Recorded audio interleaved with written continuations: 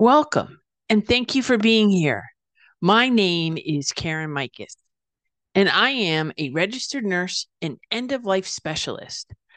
I am also the host of In the Gap, a collection of stories from folks who stand in and work in the gap between life and death. I figured since this is the pilot episode, I would start with a story and a little background about myself. I've been a nurse for 27 years and I've been in hospice for the last 4 or 5 years. It's been a remarkable career. And I knew way back in the beginning of this career, I knew as a nursing student that there was this space that I had discovered that would become significant to my future as a death doula. It was on the oncology floor where I was assigned to take care of this patient. Let's just call him Tim. And he was dying.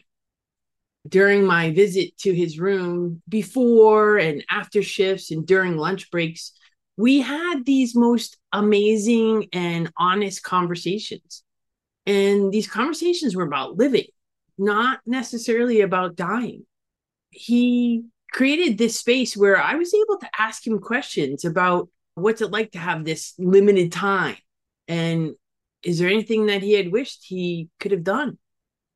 He said things like he wants to travel more, he wanted to create memories with his family, he wanted to have Sunday dinner with everyone around the table, and he expressed wanting to go to the beach and build sandcastles with his grandchildren.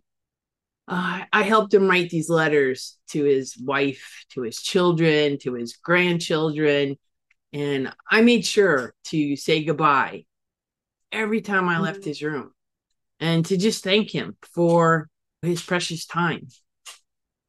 I showed up one morning and learned that Tim had passed in the night, and he passed quietly, peacefully, and with his family just surrounding him as he had wished and expressed so many times. And it was through those conversations with Tim that I realized that I was meant to dance in that space between life and death. Years later, I had another memorable experience with a patient, Kathy, and her husband, Don. I was their hospice nurse. I was there to admit her onto home hospice services.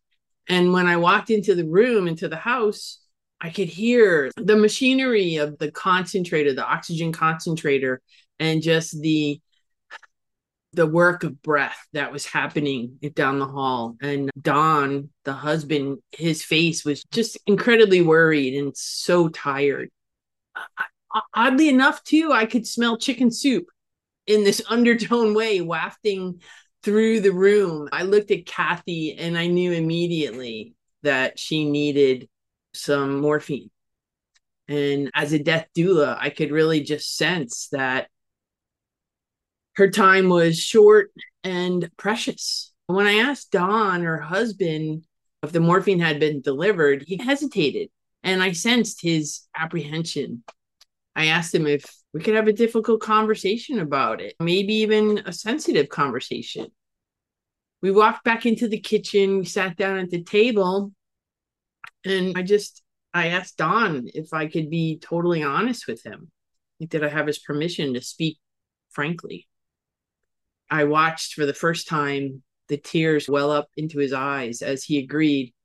And I told him that his wife had very little time left. And first, we needed to get through this night. And then I asked him about what was that hesitation that I sensed around the morphine. He shared his concerns about it being too strong or causing constipation. Then he also confided in me that their son had died 3 months prior of an overdose and that Kathy had barely eaten since. His pain was so palpable. And now those tears just flowed easily right over his cheeks. I held his hand. I told him this wasn't going to be easy, but that we, hospice, we would be there every step of the way. I explained to him the purpose and the dosage of the morphine, how it would actually help her breathing. It would make her more comfortable. And he agreed that was the goal. That is what he wanted. And that is what Kathy would want. So I showed him how to draw it up, how to dispense it. I offered to give her the first dose. And I told Don that, look, I'll give the first dose, and in 15 minutes, Kathy is either going to make me a hero or a fool. And we laughed a little. And it was exactly what we needed in that moment, was just a little laughter. So we returned to Kathy's bedside. I gave her that first dose of morphine. It's a liquid concentrate. It just goes under the tongue. She doesn't even have to swallow it. It gets absorbed. And within, I don't know, it was like 5 to 6 minutes, Don and I just stood there watching her.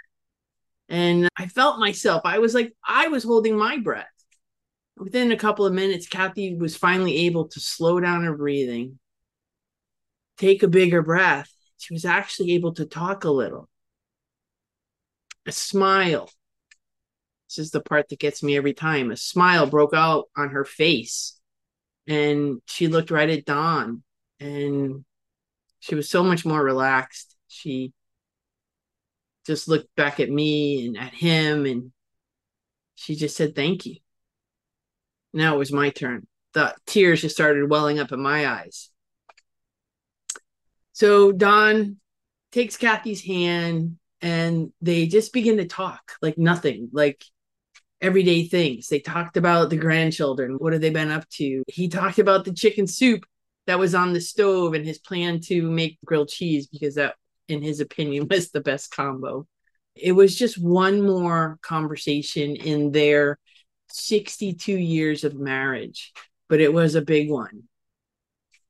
And as a death doula, I created that space for their love and their loss to coexist through a shared conversation. Their love and life were celebrated in those final moments, in that final conversation.